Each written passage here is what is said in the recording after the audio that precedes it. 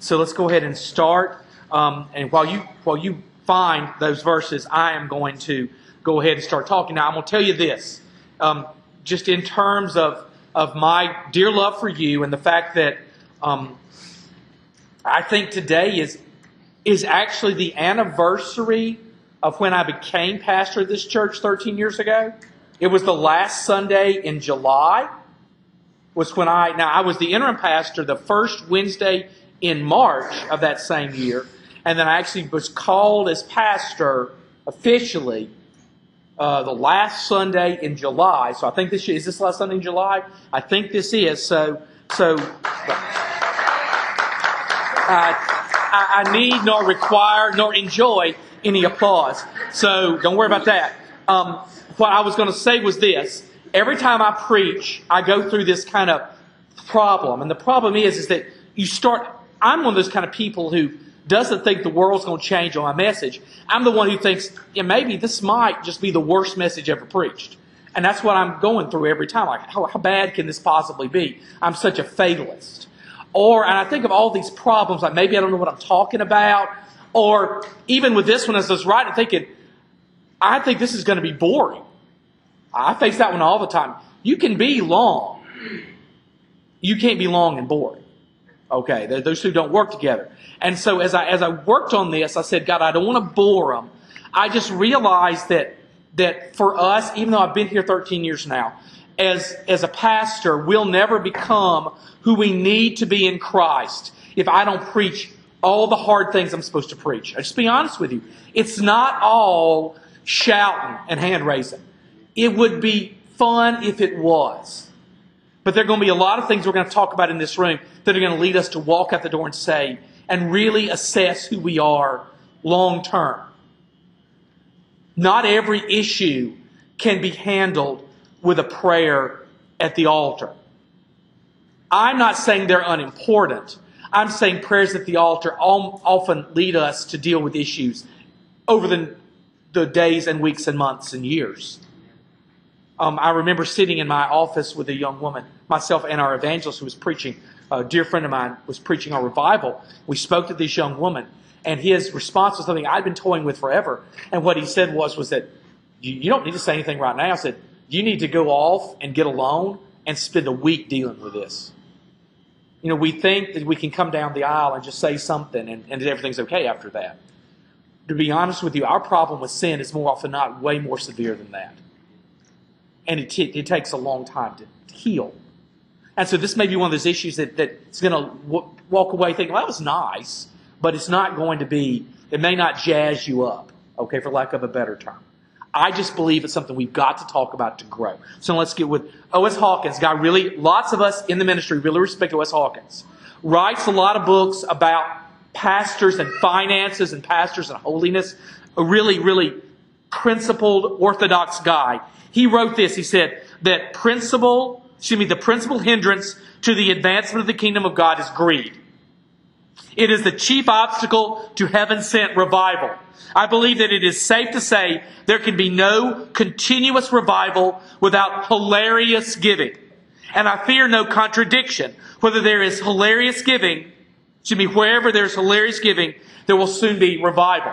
If there's anything we've been craving around here for 13 years was real, legitimate, lasting, Isle of Wight type revival.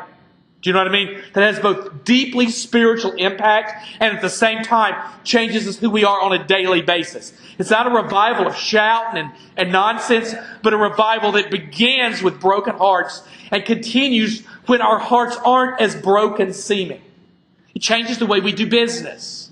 That's what God's people need, is this call to change the way we do business. Now, Hawkins said greed stands in the way, and I want to look at that. Look, first off, our goal in this preaching is to establish a Bible-based Christian theology of giving, which translates to a biblical philosophy of giving, which instructs and molds our entire lives. We're talking about understanding what the Bible says about giving and having that translate deep into my heart so that it changes the way I give. Because the philosophy is how I operate my life, right? I don't mean some kind of weird school nonsense. I mean, if I ask you what your philosophy on maintaining your car is, There are people in this room who have some very deeply held beliefs about how you maintain a car, right? Very deeply held beliefs. That philosophy says how you do that, doesn't it? That's all I'm talking about. I'm not talking about a philosophy of giving. I'm not talking about something very high-minded. I'm talking about you out there, me in the pulpit, you in the pews, understanding this is how I give. I know why God has led me to do what I do. That's the philosophy. So all I'm asking. Look, Hawkins contends, as I always do, that every matter the Bible touches on is a gospel issue and that we cannot afford to take any biblical teaching lightly. So you can sit out there in the pew and think, man, giving's not big. No, it is. And it's not about paying the light bill. We always get back to that. Paying the light bill. You know what? The light bill will get paid. Where we have to bear shame is when our patterns of giving affect how the gospel is pronounced around the globe. Because remember, we got one mission, right? And it's not to have fun, and it's not to fellowship, and it's not to do all these things. It's not to have a church so that your daughter, your son can get married. It's not all those things that we blame on the church. Those are all good things, but they're not God things. The one purpose for the church is the proclamation of the gospel around the globe. That's the only reason God invented the church. That's it. Our marching orders are given, right? Go. Tell. That's why we exist. So when our giving patterns affect that, then there's shame, and then there's guilt, and then there are problems. Look, if greed, and what I'm going to say is this, no matter how it manifests, I took the liberty of dividing up greed so that you would understand exactly what I'm talking about. I think there are two different kinds of greed. I think there's the love of money, and then I think there's the trust of money. Do you understand the difference? I think there are people all over the globe. I've met some rich guys in my life. I've really never met a rich guy that didn't really, really, really like money. That's why they got it. That's what they pursue. If it's what you want more than anything, you get it.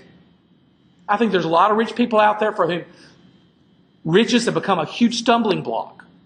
But I think there are a lot of us normal folks out there that have fallen into a habit of greed. And we fall into a habit of greed not because we love money, but because we trust it. We feel better and more secure in our lives if our bank account's at a certain place. You ever met anybody like that? I know a ton of people like that, guys. Now, they don't love it. They don't love it. They don't worship it. But they fall into a habit of greed because they've started to trust money more than they trust their God. They'll trust Him, but the bank account's got to be a certain way. Now, I know a lot of people like that. There's an influx of greed into us, people like us. Look, if greed is the opposite of generous, trusting, Jesus-centered giving, I'm going to tell you, if greed's in my life or greed's in your life, either way it manifests, we're never going to give and trust and be sacrificial with money the way God is really commanding us to be. We're never going to do it. We're never going to do it. Then we know that greed in a church will always destroy revival. If I just give O.S. Hawkins credit for being on to something, and I really am giving him credit because I believe that he is, then what we can say is this: as long as greed is a part of our daily life, you and me, what we do outside the church affects what we do inside the church. What we do outside the church and in our homes, and what we preach and what we teach and what we insist upon affects what goes on here. The Holy Spirit is held back by you and I. Now, we've got to remember that. We've got to get that one straight. These things aren't nonsensical. They aren't unimportant, but they are vitally important because ultimately they affect what the Holy Spirit is willing to do right here in our midst. So we've got to get this straight. We've got to understand that. If our greed holds that back, then our greed holds back revival. This is the defining issue of our time in every legitimate doctrinal church. I mean that. What I'm saying is this. I'm also parsing this idea that some people will call something revival that's not really revival. There are all kinds of churches in this world that are busting at the seams. And that's not necessarily revival. And I'll tell you, this is why I think that. Hey, look, and I'm not casting stones at anybody in particular. TV more than anything. Other churches which depart from the truth are rapidly expanding. You seen that happen? Yes. You go watch a preacher and wonder what in the world they're talking about. See him preach in the pulpit and you never even see a Bible. Never even see the Bible in the pulpit. Look, I don't care if you read off your iPad. Bring it up there just so everybody knows where it comes from initially. With little things like this. I mean, they do that. Those churches are busted at the seams. You know why? They're rapidly expanding because the truth limits what we say and do. We are limited in this room by what the Bible says. I can only come to this pulpit and promise you what the Bible promises. I can only come in this pulpit and condemn what the Bible condemns, and I can only come to this pulpit and endorse what the Bible endorses. I am limited by what the Bible says. You go to a church that's not limited by the Bible, my goodness, you can say and promise and do anything, and it does grow in a way. It expands. A pulpit and an approach without limits will grow exponentially into everything the church has no right to become. Six Flags over Jesus. Okay? So there you go. There you go. When I'm talking about revival, I want legitimate revival and not Six Flags over Jesus revival. What I'm preaching today is to seek revival in this church through very careful, heartfelt, and deeply spiritual obedience to exactly what God says in every issue. Try God on for size. Take a tiny little church like this with plenty of room to grow and say, you know what? If we'll be absolutely faithful, God will add to these numbers. I understand this. We will come in and preach sometimes that people walk out the door and never come back.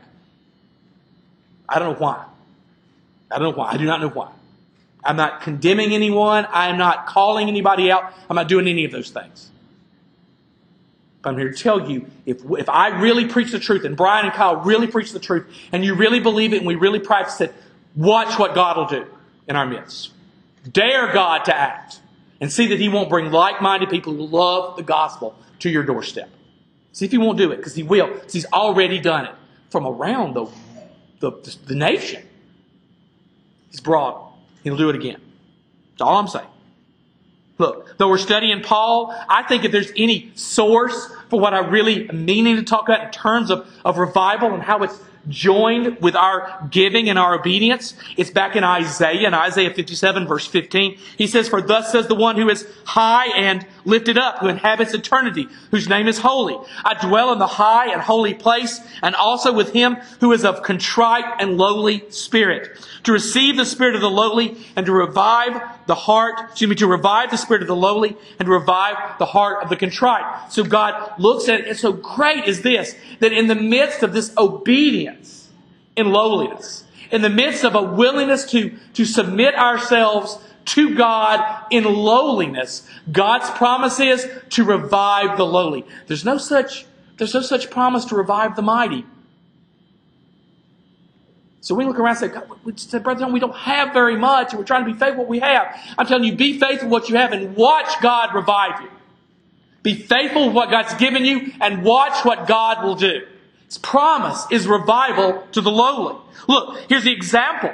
You know, through the giving of the lowly, for Paul, it was those Macedonians. The example that Paul gives us is that Macedon was dreadfully poor, and they gave far beyond their means. They gave sacrificially, and that God is going to do mighty things in Macedon. You know what? They may not have ever looked any richer, but I guarantee you this much. Eternally, they are wealthy beyond the dream of any billionaire.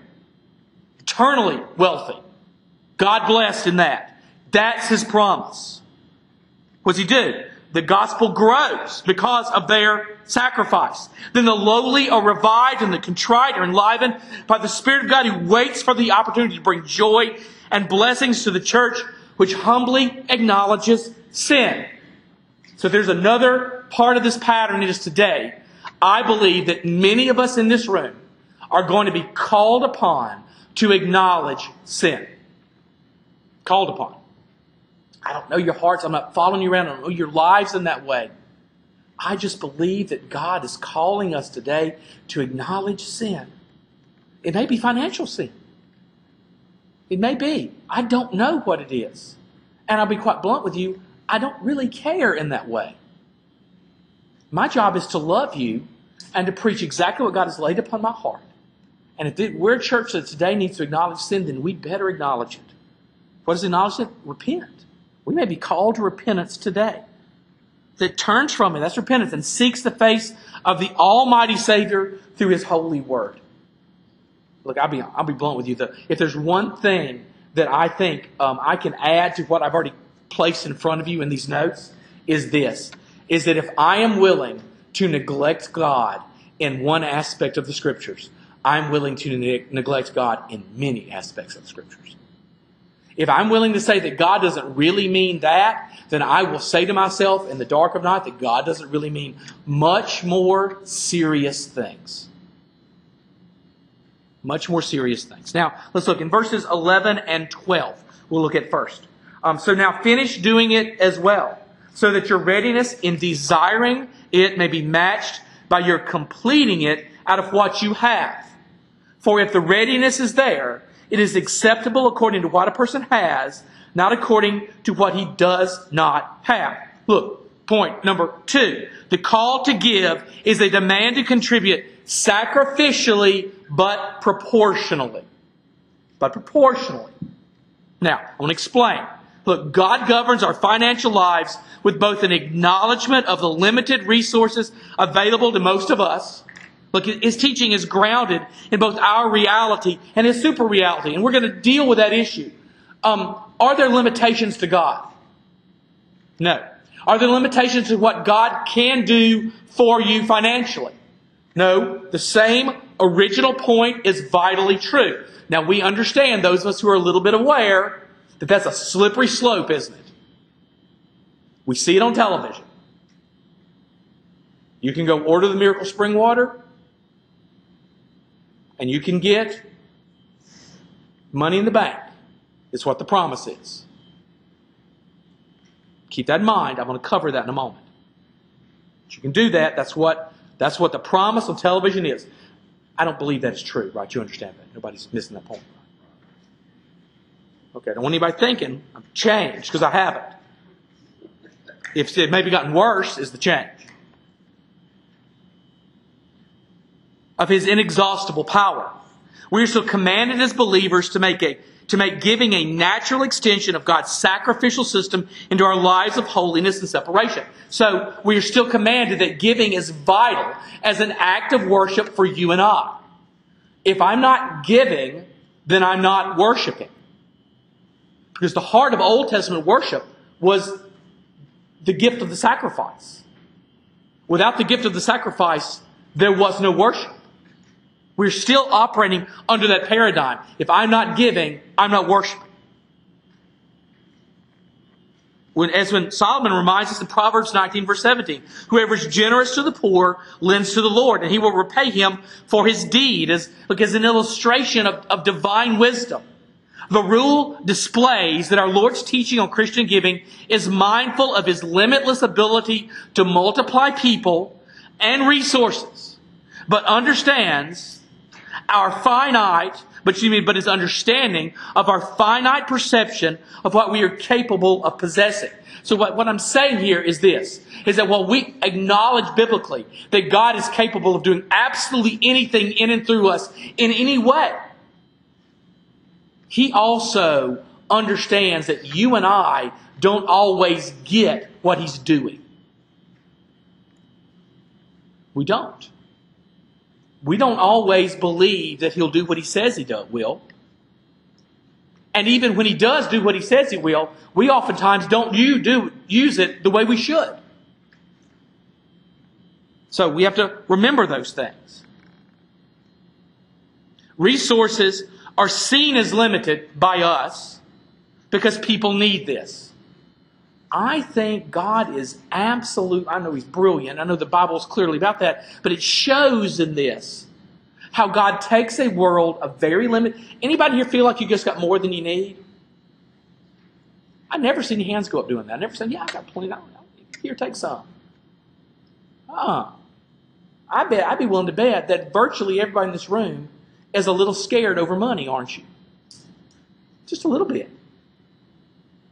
Now, I think you're scared over money because, like almost all of us, you spent some time in your 20s married when you didn't have any. And you learned to be scared of it, didn't you? You made some mistakes, right, Nanny? And now you've learned what a hard thing money can be. How bad it can be when you don't have any. Right, Jan? You can be like that. Understand? We all understand this. I get it in my family. You get it in yours. Okay? I think God flourishes in a world of limited resources. Listen, not because Christ needs to pragmatically recognize how things really are. I think we tend to put that off on him. Which says, I know Jesus said that, but Jesus knows how things really are. No, our problem is that Jesus knows how things really are, and he knows what he's capable of doing in the midst of your poverty, just like he did in the midst of the poverty of the Macedonians. And he never says the Macedonians starved. It seems the Macedonians flourished by giving beyond their means. That was the key to flourishing for the Macedonians, was to open their pocketbook, not close it. Instead, the spiritual need to give in consideration and defiance of temporal but real economic conditions does not limit God's potential blessings. It causes us to be defiant, even though, Kenneth, we realize how poor we are. Brian, it causes us to be defiant, even though we realize how limited our finances are. How one check won't solve every problem. But he causes in us a God-centered defiance of what everybody else might call reality. I know there are people in this room who've done this. You've given to somebody in need when you weren't sure you could meet your own needs. But you opened your heart in the very same way we've added water to the soup pot, haven't we? We didn't think we had enough to feed who we had, but we trusted a God who stretches resources infinitely to stretch those resources. So I hope you're getting what I'm saying here now. It doesn't limit potential blessings, but brings to our heart a need to prioritize our prayers and our resources to meet the demands of the gospel. Because we are believers in a world in which we perceive resources to be limited, it now forces each and every one of us to say, gospel first, church first, proclamation of the truth first, missionaries first, evangelism first. It provides us opportunity to say no to our own needs and yes to the needs of God. Say no to our own needs and yes to the needs of the gospel. Say no to our own needs and say yes to giving to a missionary. That God takes that world of limited resources and uses that to guide our hearts to care only about the things that really matter, right? Hey, look, if God were not an aspect of your finances, we'd all do that anyway, wouldn't we? You'd take your money and you'd apply it to the thing that you felt was the most pressing. If you were sick and you needed a doctor, you'd save for what? To go to the doctor. If you were hungry and needed food, you'd save what? To buy food, wouldn't you? All God does is take a world of limited resources and leads us to concentrate our efforts and our finances on those things that really, really, really matter. Which now leads us this idea right here. Am I really making the goal of my finances the proclamation of the gospel or my own comfort or my own needs?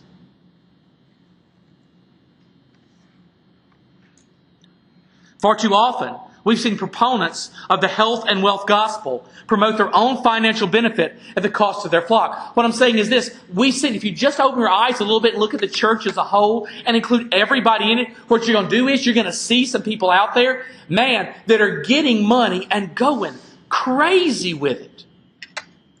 I don't have to call names here, but they're famous.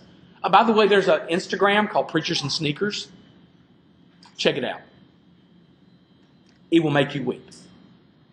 The same pastor who first got in trouble for buying a $5,500 pair of shoes. $5,500. I didn't know there was such thing as $5,500 shoes. But apparently there is, Brother Buddy.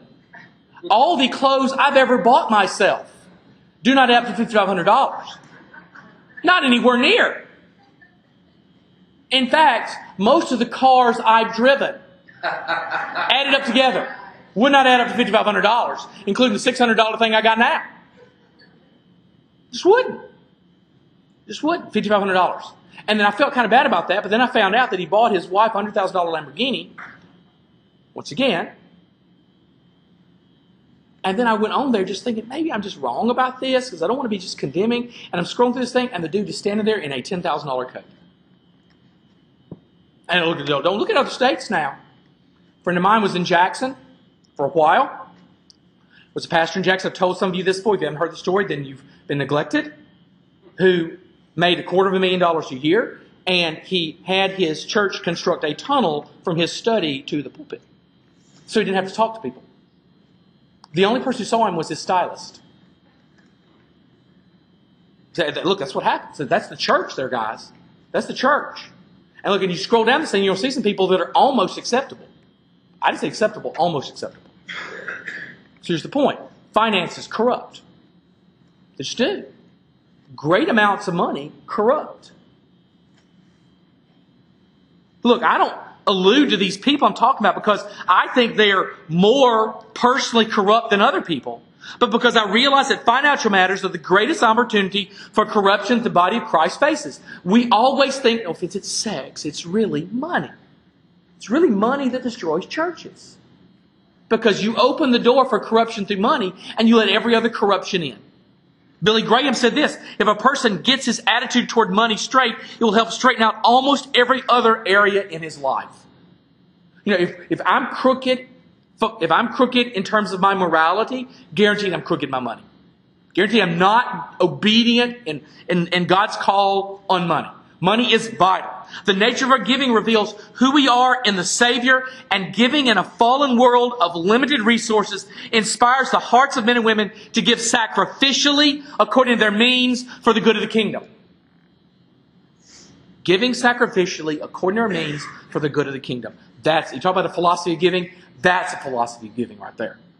Look, Jesus tells us in Luke 12:33-34, sell your possessions and give to the needy. Provide yourselves with money bags that do not grow old, with a treasure in the heavens that does not fail, where no thief approaches and no moth destroys. For where your treasure is, there will your heart be also. Look, I believe that Christ knows us completely.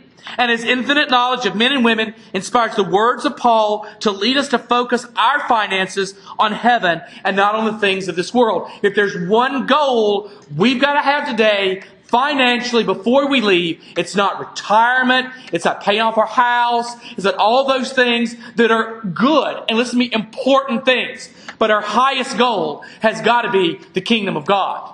If my highest goal is not the kingdom of God in my finances, let me tell you, throughout my life, it has not been.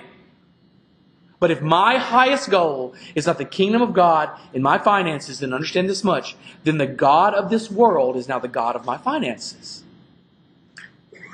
If my highest goal is not Him, then I have a goal. It just doesn't come from Him. Not because God doesn't have enough for Saul, but because people would waste more as example after example leads us to believe. I just took the church. I just took those examples before to say, I don't think these people are worse than me. I think they've not been blessed, that they were given this maybe great ability to communicate or make people like them or whatever. I don't have any of that. Everybody hates me and I never can communicate anything. What happens? They do that and they get money, Brian, and they just get corrupted by it. And they can't see how buying a $10,000 coat is a bad thing. Can't wrap their brains around how come they can't have what they want. It's nonsense. It corrupts. The heart which is completely surrendered to Christ and fully enamored with the Savior and His truth will sacrifice daily bread. So instead of buying all those things that they don't need or we don't need, we sacrifice daily bread, trusting God for its replacement, for the opportunity to give generously to the gospel. So everything about my finances becomes about the gospel. And I'll sacrifice what I think I need, knowing that God's good for that. What matters is the gospel. What matters is that worship. And finally, verses 13-15. He writes, for I do not mean that others should be eased and you burdened, but that as a matter of fairness, your abundance at the present time should supply their need, so that their abundance may supply your need, that there may be fairness. As it is written, whoever gathered much had nothing left over. Whoever gathered little had no lack. God expresses to the church a definition of equitable giving, which both provides for the needs of the gospel and continues the necessity of sacrificial worship among his people. Look, these three verses are bound together by a single Greek word, which carries with it the heart of this point, isotes. The word is used only 3 times in all the Scripture, only by Paul, in these 2 verses back to back, and in Colossians chapter 1. And it means essentially likeness in condition or proportion, fairness or equality. Look, if there's a limit in viewing the tithe simply as 10% of the person's financial income, that would be the consideration of fairness. Not necessarily for this room, but for the church as a whole. Now, the illustration I gave you last week was this. You got somebody sitting on the front row making $1,000. And you got somebody sitting on the front row by them making $1,000 a month, and somebody next to them making $10,000 a month. We would tell ourselves that 10% of that is fair because it's the same. But the same and fair are not the same thing.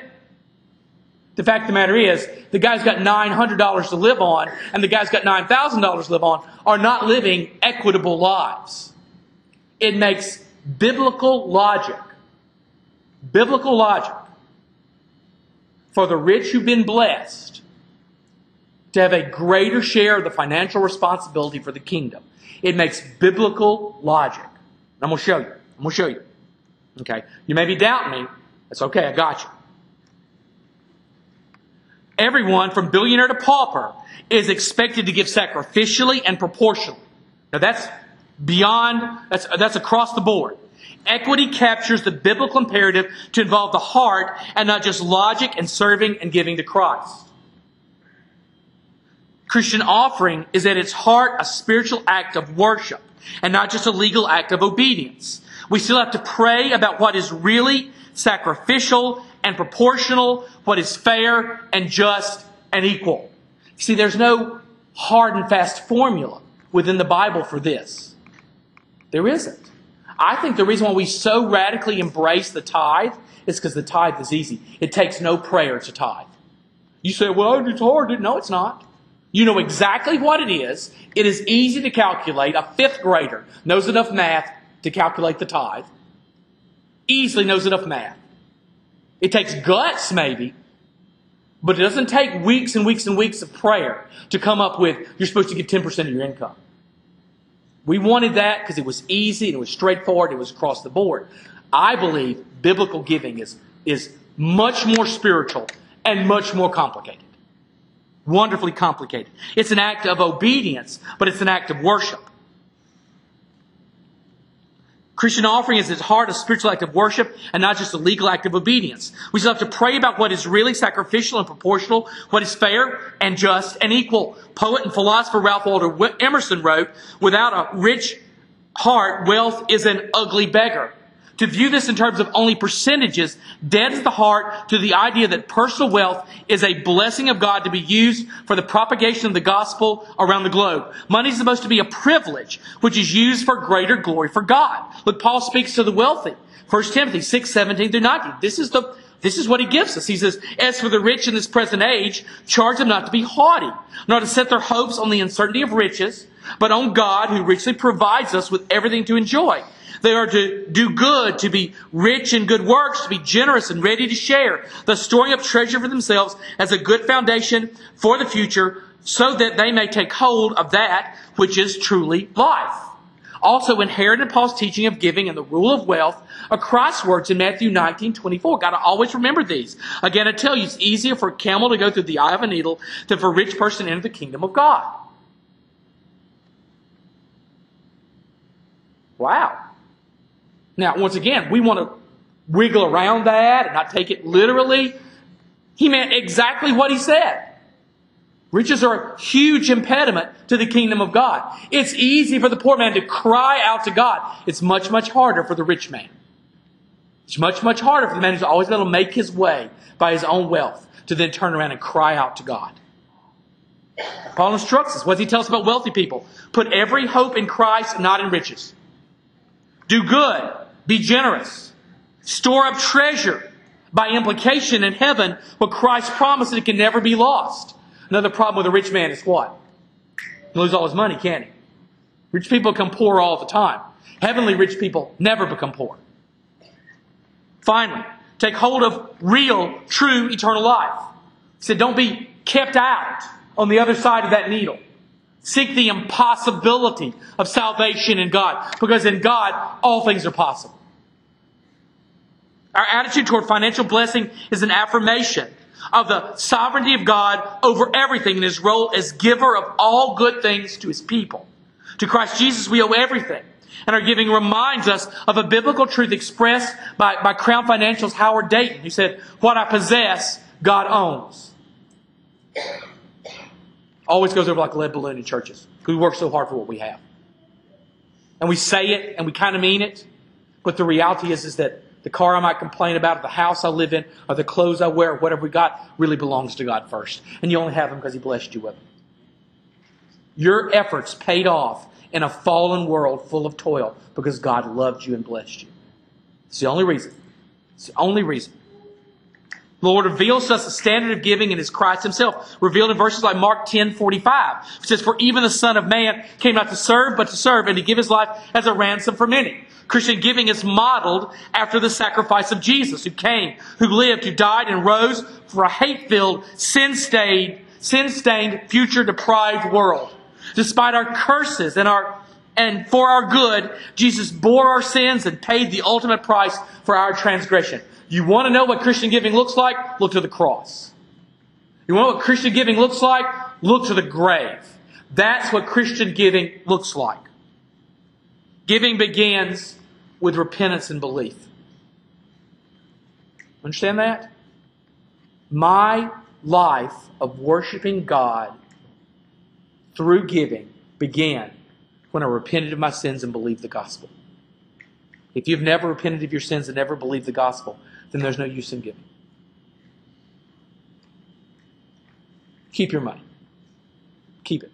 If you've never repented of your sins and never believed the gospel, not because we could not use it or put it to good use, but because I want you to receive the ultimate worship for it. Repent of your sins and believe the gospel.